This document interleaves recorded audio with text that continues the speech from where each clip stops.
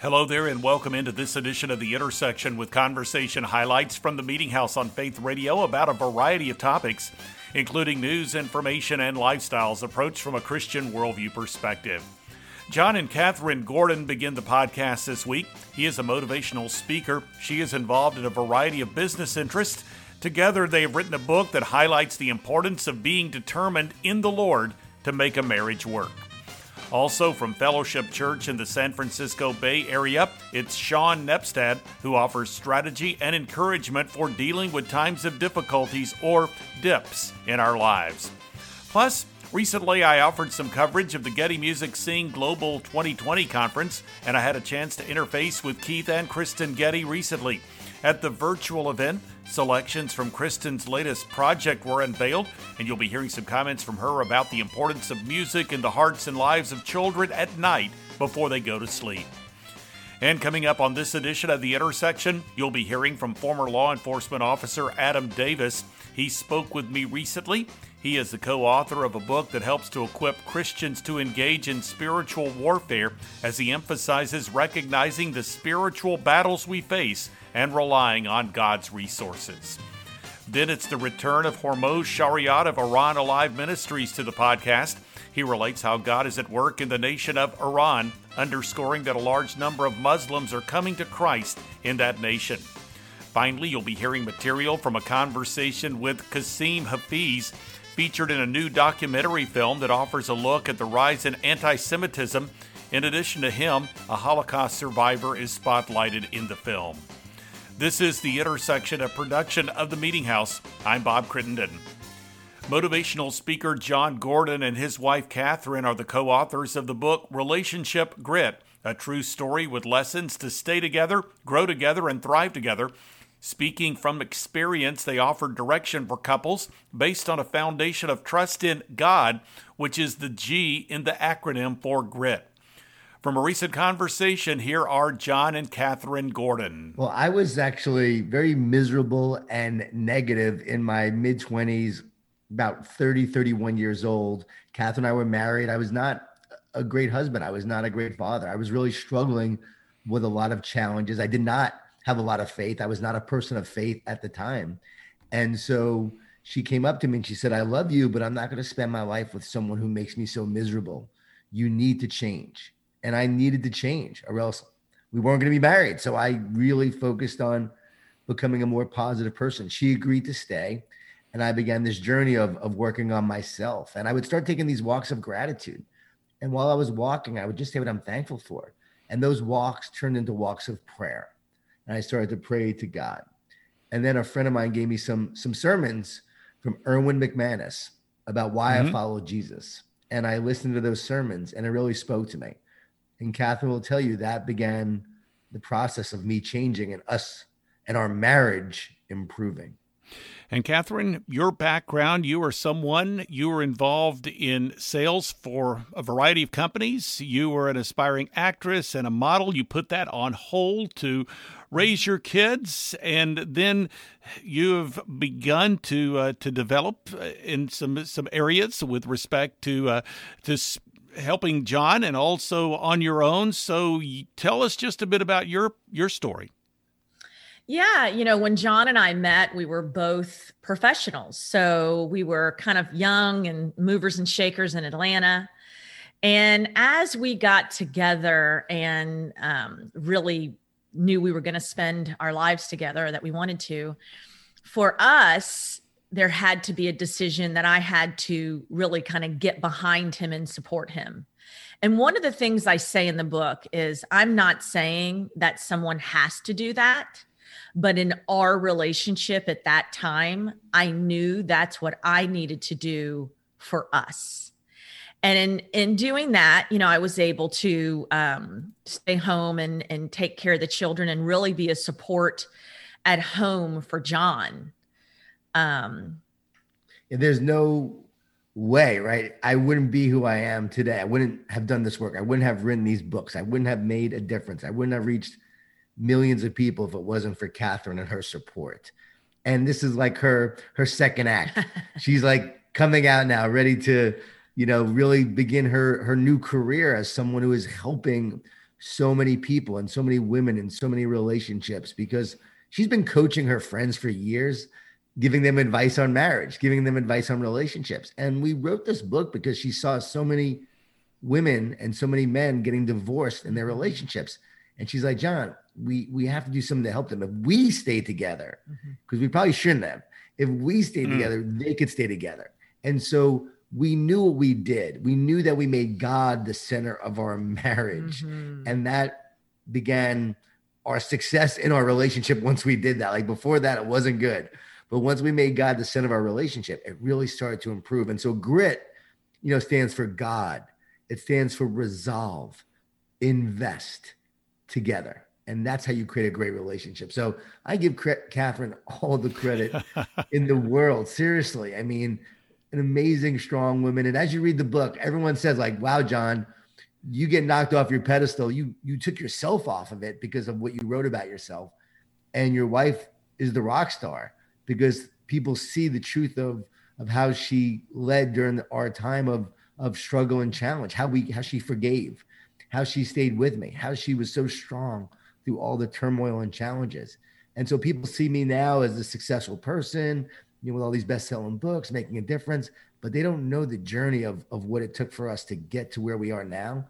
And our relationship in the process was a huge part of that, the number one part of that. John and Catherine Gordon here on The Intersection. You can learn more through the website, JohnGordon.com. Next up on this edition of The Intersection, it's Sean Nepstad, pastor at Fellowship Church in Antioch, California, which is in the San Francisco Bay Area. In our recent conversation, he provided encouragement related to his book, Don't Quit in the Dip. Stay focused on God's promises for you. Here now from that conversation is Sean Nepstad. Who do you know that's not in some type of dip? What I mean by that is I describe and I take you through a journey of what it's like to identify the dip that you're in. For some of you, you have thrown in or you're about to throw in the towel on your marriage. For others of you, it might be a battle with your health. It might be trying to lose weight, and that needle on the scale is not moving. It could be depression. It could be worry, anxiety.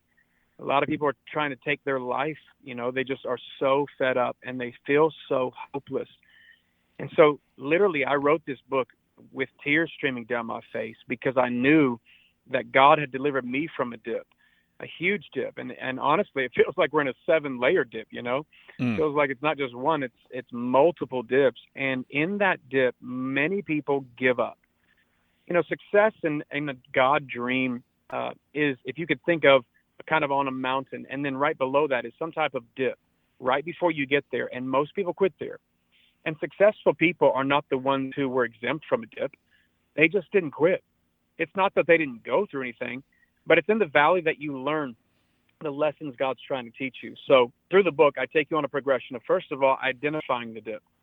Secondly, asking yourself, what can I learn in the dip? And then thirdly, it's what do you need to leave behind in the dip? And then the last few chapters or sections, it really encourages you because your destiny is on the other side of your dip. Like you think about Joseph, all right, 13 years of a dip. He was sold by his brothers, human trafficked, thrown into prison for being falsely accused, forgotten, 13 long years of a dip. But every once in a while, tucked into the pages of this Old Testament story, you hear the words, and the Lord was with Joseph. I say with a British accent. I think it sounds better. There you go. And the Lord was with him. Like in every trial, in every pandemic, in every storm, you're not alone. And I'm so grateful Joseph didn't give up because, God elevated him to become second in command of the most powerful nation of the world at that time, which was Egypt, and gave him a fresh strategy to save thousands of people's lives. Okay, here's what I'm praying. I'm praying that you don't quit in the dip. I'm praying that God gives you fresh strategy for this time. And he turned around, and you've heard of 2020 vision. It was always funny to me because every pastor, it seemed, in January was saying, this is the year of 2020 vision, kind of playing on the year. Yeah. And then we got slapped in the face and knocked our glasses off. Well, I just got glasses about 2 years ago. I'm 42, but when I was 21, I used to wear fake glasses just because I like to preach with them. I like to hold them out and make a good old point. But my doctor said, Sean, your prescription is going to change every couple of years. And you know what that's like. You have to get a new prescription, and you have to adjust. And then you take the glasses off, you put one hand over the eye, and you read the letters on the wall. He says, can you read this? And you're struggling trying to read X, M, O, P. Mm-hmm. I feel like God is giving us a new prescription. And with all that's in us, he's asking, can you read clearly? Like Galatians 6:9, can you read clearly? Do not, like he literally said, don't grow weary in doing good. I know you're tired listening to this. I know you feel exhausted. I know that you feel like you've exhausted every ounce of energy and time, and you're like, man, you're kind of like the fisherman on the boat with Jesus. If there was an answer out here, I would have found it by now. But I'm letting you know, all of God's finest people knew what it was like to go through a hardship and a trial and a dip. Don't quit there. He said, don't grow weary in doing good, for at the proper time, you will reap a harvest if you don't give up. So, Bob, that really is the gist of the message of the book. I want to help people get out of the dip. I was in a dip with my health. I was down to 125 pounds with ulcerative colitis for 25 years of my life. My life was dominated by fear, anxiety, depression. And I didn't think I was going to make it out. But God healed my body. I haven't had a pain in 17 years. Wow. And I'm just here to tell you, you can come out of the dip. I know it seems hopeless. And I want to encourage you, don't settle in the dip. Sometimes we settle in the dip, you know. We just think, this is my new reality. Okay. We change our address, 555 Dip Street. And this is where I'm going to live for the rest of my life. I'm here to tell you, you don't have to live there. But you need to know it's so important that you don't quit in the dip. Sean Nepstad here on The Intersection. You can find him online at Sean, SHAUN, Nepstad, NEPSTAD.com. Next up on this edition of The Intersection, it's former law enforcement officer Adam Davis. In our overall conversation, he shared about the importance of honoring first responders. He also brought observations about current challenges facing law enforcement, and he discussed the book he has co-authored called On Spiritual Combat, 30 Missions for Victorious Warfare. With some insight into spiritual warfare, this is Adam Davis now from that conversation. It's really based on some repetitive questions that we get from sheepdogs. Sheepdogs meaning men and women who are willing to stand in the face of evil. They may or may not wear a uniform, but our the people that we're called to are military and first responders. And a lot of folks will say, hey, how do we study the Bible? How do we pray? And so we felt like it was a need based on his book called On Combat, which is a book more about the psychology and physiology of deadly conflict and war and peace, to understand the essentials, sort of the basic training, the 101 of spiritual warfare. And so this lays out the foundations of spiritual warfare, how you can pray and how you can navigate the challenges of this world, and understanding that if you're not armed with God's word and you don't have a regular prayer life, and you're going to be fighting a battle without a weapon, because you cannot defeat the enemy of this world with physical weapons. And so that's our inspiration, is to equip the body and equip those who serve with real power and real weapons to overcome the challenges of this world. We know the enemy comes to kill, steal, and destroy, and we can't defeat him with carnal weapons. We have to be armed. And you look at the armor, Ephesians chapter 6. You look at how we're taught to pray when Jesus taught us how to pray, and we overcomplicate things. Just follow what he said. Follow what the word says. Do what the word says, and apply it in your daily life, and you'll start seeing some major changes. Adam Davis joining us today here on the Meeting House on Faith Radio, co-author of the new book called On Spiritual Combat, 30 Missions for Victorious Warfare.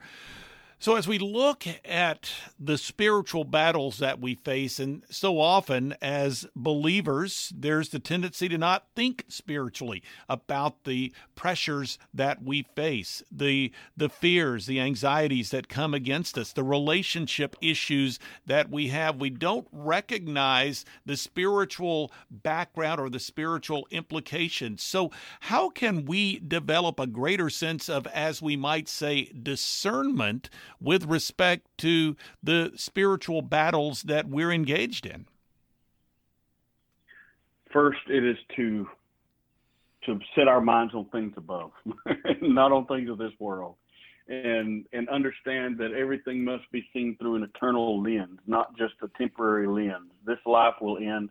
It will end almost as quickly as it began. There's a vapor. I know you read that and throughout God's word, and we know that if we focused on this world and see it as a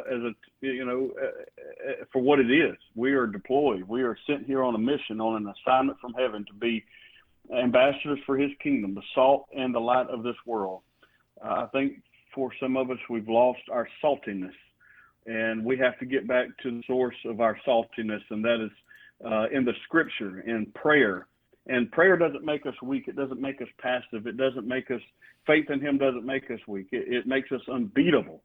And when we dive into His Word and we live our lives based on the principles in His Word, then we understand why we can be victorious. Because, the enemy wants to kill you. He wants to destroy your hope. He wants to destroy your destiny. He wants to take away everything you have. But Jesus came that we could have life to the fullest. And that fullest is found in living your life based on Him being your Lord, your Savior, your King, and sort of directing everything you do based on the principle of His Word, and understand that we can't live without Him. We can't live victoriously without Him. We're going to be constantly looking to fill that void when we live without Him, based on the principles of this world instead of the principles of His Word. So keep our focus on Him. Understand that everything that goes on around us is a battle in the spiritual realm, and it's not weird theology. It's the reality of the world that we live in. Adam Davis here on The Intersection. You can find out more by going to the website, theadamdavis.com. This is the Intersection Podcast. It's a weekly production of the Meeting House, and you can find out more through meetinghouseonline.info or by visiting the programming section at faithradio.org. You'll find a link to the Media Center, the place you can go to listen to or download full conversations with recent guests featured on the Intersection Podcast. The podcast is linked to the Meeting House homepage. You can find it in the Media Center as well as through iTunes. 2 blogs are accessible. One is The Three, with 3 stories of relevance to the Christian community, and the other is The Front Room, with devotional thoughts and commentary from the Meeting House program. You can also follow me on Twitter and access the Meeting House Facebook page. Plus, there's a link to video content. Again, that website address is meetinghouseonline.info, or you can go to the programming section at faithradio.org. Full conversations from the Meeting House program can also be found through the Faith Radio app and a variety of podcast platforms. Look for the Faith Radio Podcast when you visit Amazon Music, Apple Podcasts, Google Podcasts, Spotify, Stitcher, or TuneIn. Continuing now with the Intersection Podcast, it's Keith and Kristen Getty in a conversation following the release of the 2020 Sing Global Conference. They shared reflections of the event, underscored the importance of families singing together, and Kristen highlighted their new album project entitled Evensong, Hymns and Lullabies at Close of Day.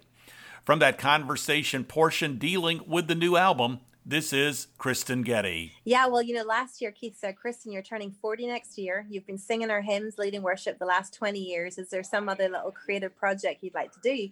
And I'd always wanted to do a lullaby album. I became a mum 10 years ago when I was 30 with our first daughter.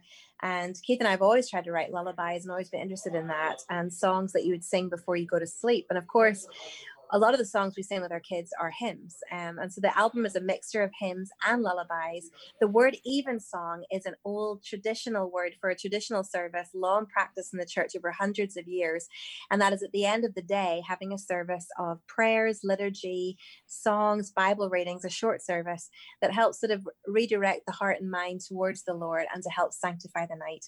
And so this is what this project was to do. It's for our girls, but it's very much for families, for individuals, as we come to the end of the day, which is often one of the most vulnerable moments for all of us as the darkness settles in, as things are a little more quiet. You start to process and think that into that little void at nighttime that we would pour in the promises and the things we know to always be true about the Lord, about the gospel, about the hope that we have and the comfort that we find there. That we hope this album, this collection of songs, helps with that. And as you said, we recorded it in the late spring, and it was an interesting experience during COVID-19 to try and put the album together. But we launched it at Sing Global as an album, but also as a concert. We did 8 of the songs, and we recorded them in this beautiful barn in Tennessee. So something you said, and was the phrase you used, Kristen, was it sanctify the night? Was that what you just said? I just think that's a beautiful image because of, and as you mentioned, the vulnerability. And I know when our kids were young and praying with them as they go to sleep, there's something, as you mentioned, the picture of the darkness coming, but we also recognize that God will minister to us as we sleep. And we read in the Psalms about the sweetness of sleep. So it seems to me as you leave your kids with these songs, and we also know that God says he gives us songs in the night. So as you leave them with these songs, what a wonderful process of peace and even cleansing that can take place as kids think about God's word and as these lullabies are sung to them. Mm-hmm. And it's always been it has been a struggle in the last decade. I think for any mums out there and dads, when you have kids in the mix, it's hard to have regular established quiet times, the silence that you would ever desire. And so one of the things I have loved in having kids and in the family context is you can lean on each other in terms of devotional life and family worship. And so a lot of the times, a lot of evenings, we'll sing with our kids, we'll pray with them. And it's not just for them that we do that, it's for ourselves too. It helps us gather around Christ's promises. It helps sort of steady our minds. It helps us process things at the end of the day. Kristen Getty, along with husband Keith, here on The Intersection. Their website is gettymusic.com. The Sing Conference website is gettymusicworshipconference.com. Well, I had the opportunity recently to speak with the founder and president of Iran Alive Ministries, Hormoz Shariat. In our conversation, he shared an update about how God is working in the nation of Iran, bringing Muslims to Christ. And he related information about his book, Iran's Great Awakening, how God is using a Muslim convert to spark revival. From that conversation, this is Hormoz Shariat. Iranians have experienced Islam in real life, in every aspect of their lives, political, cultural, laws, everything, for 40 years. So they have come to the conclusion, the majority of Iranians, that Islam is not our answer. Actually, Islam is our problem, and we need to get rid of it. By the way, I've been saying the last few years, Bob, in my conference speeches and interviews, I've said, Iran is not a Muslim country anymore. And people get shocked. What are you talking about? I said, no, it's not an Islamic nation. And 2 weeks ago, an independent study came out that confirms what I'm saying in my book, that Iran has turned away from Islam. In that independent scientific study, it says less than 1/3 of Iranians consider themselves Muslims. Can you believe that? So there is a work of God. As you mentioned, it took history, but also the last couple of years has been very rough. The economy is bad. The sanctions have made it even worse. The government has killed those who come on streets protesting economy. They're not even political. They're protesting. Where is my bread? I can't live like this. And the government's response was to kill them. And the shutting down of that airplane and the, COVID and the how do you say, heartlessness and cruelty of the government not caring for people has brought more and more of Iranians to a point of saying, I'm done with Islam. Now, what else is out there? Mm-hmm. So they are looking, and that's where we Christians, we need to present Jesus, because they are looking everywhere. They're looking for anything but Islam. Eastern religion, atheism, all kinds. New Age, very popular. All of them are very popular because people are looking. But when we present Jesus, he is the winner. There is no competition if we present Jesus. He's the most attractive option for Iranians. Absolutely. So when you have Iranians, of course, as you have Iranians that are converting to Christianity at these types of growth rates, what happens after they accept the Lord? What sort of opportunities for spiritual growth and discipleship are there?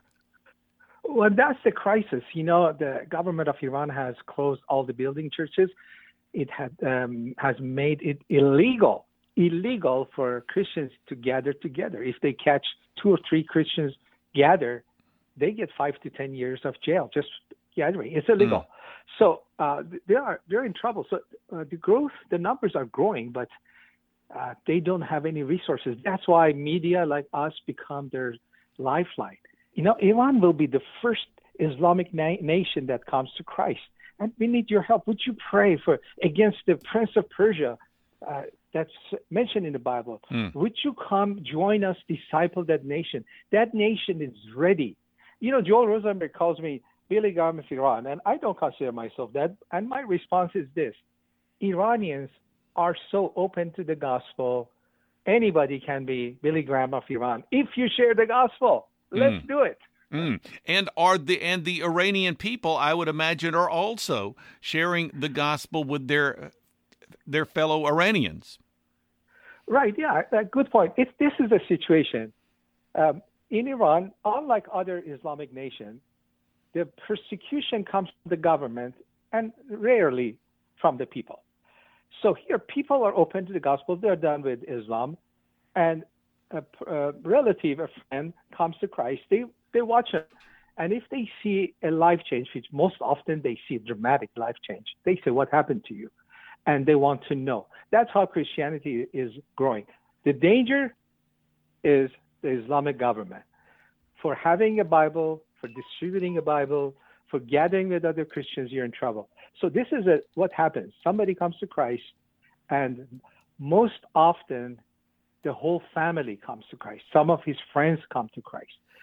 And the crisis is, how do you disciple these people? We have online classes. We do not just television broadcasts. We bring them online in safe chat rooms, safe social media, to train them, to teach them, and to help them start underground churches. That's how the underground churches are growing. Hormoz Shariat here on The Intersection. The ministry website is iranalive.org.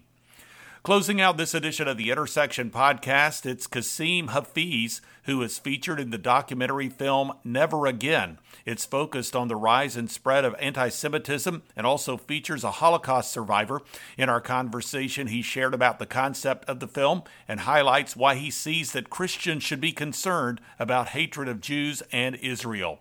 The film is presented by Christians United for Israel. Here now is Kasim Hafiz. The film essentially intersects between Irving Roth, who is a Holocaust survivor who was in Auschwitz, and myself and our friendship, but also the intersection of anti-Semitism, how it developed, how it led to the Holocaust, or the Holocaust was a result, and how that sort of demonization of the Jewish people has not gone away.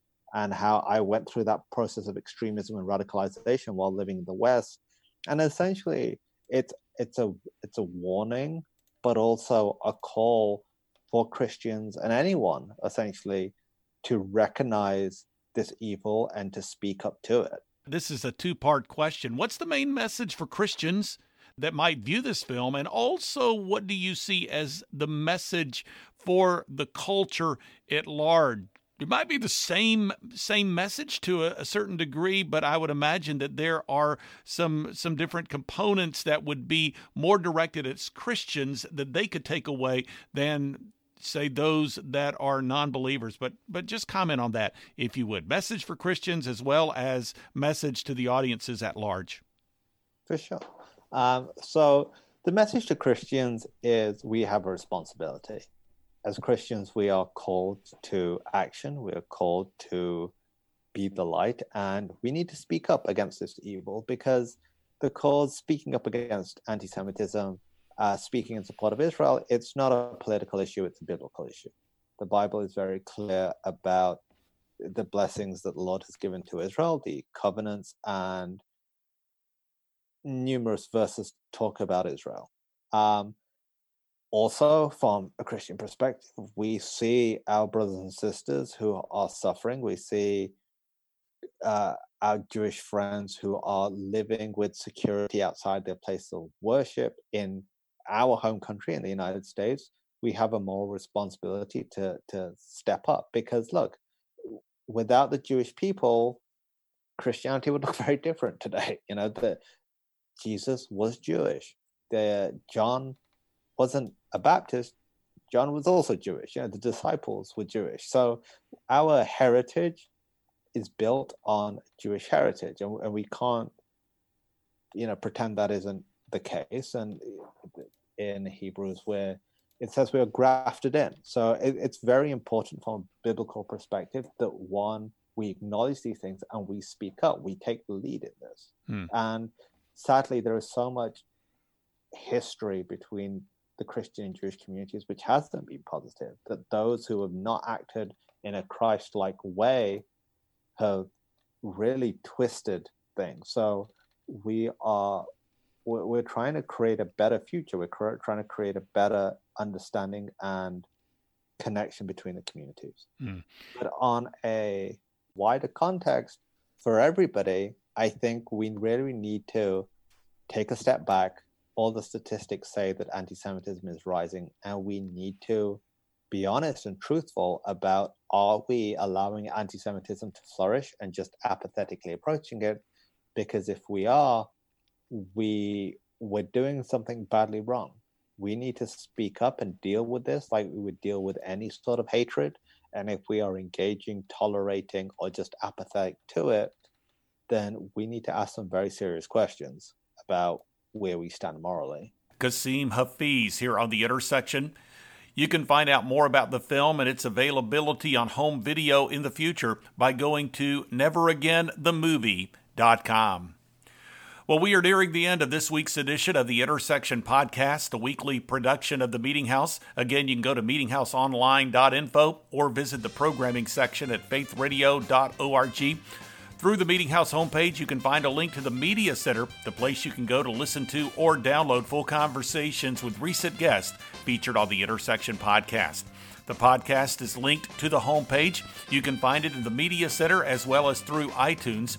2 blogs are accessible. One is The Front Room with devotional thoughts and commentary from the Meeting House program, and the other is The 3 with 3 stories of relevance to the Christian community. You can also follow me on Twitter and access the Meeting House Facebook page, and there's a link to video content. Again, that website address is meetinghouseonline.info. You can also go to the programming section at faithradio.org.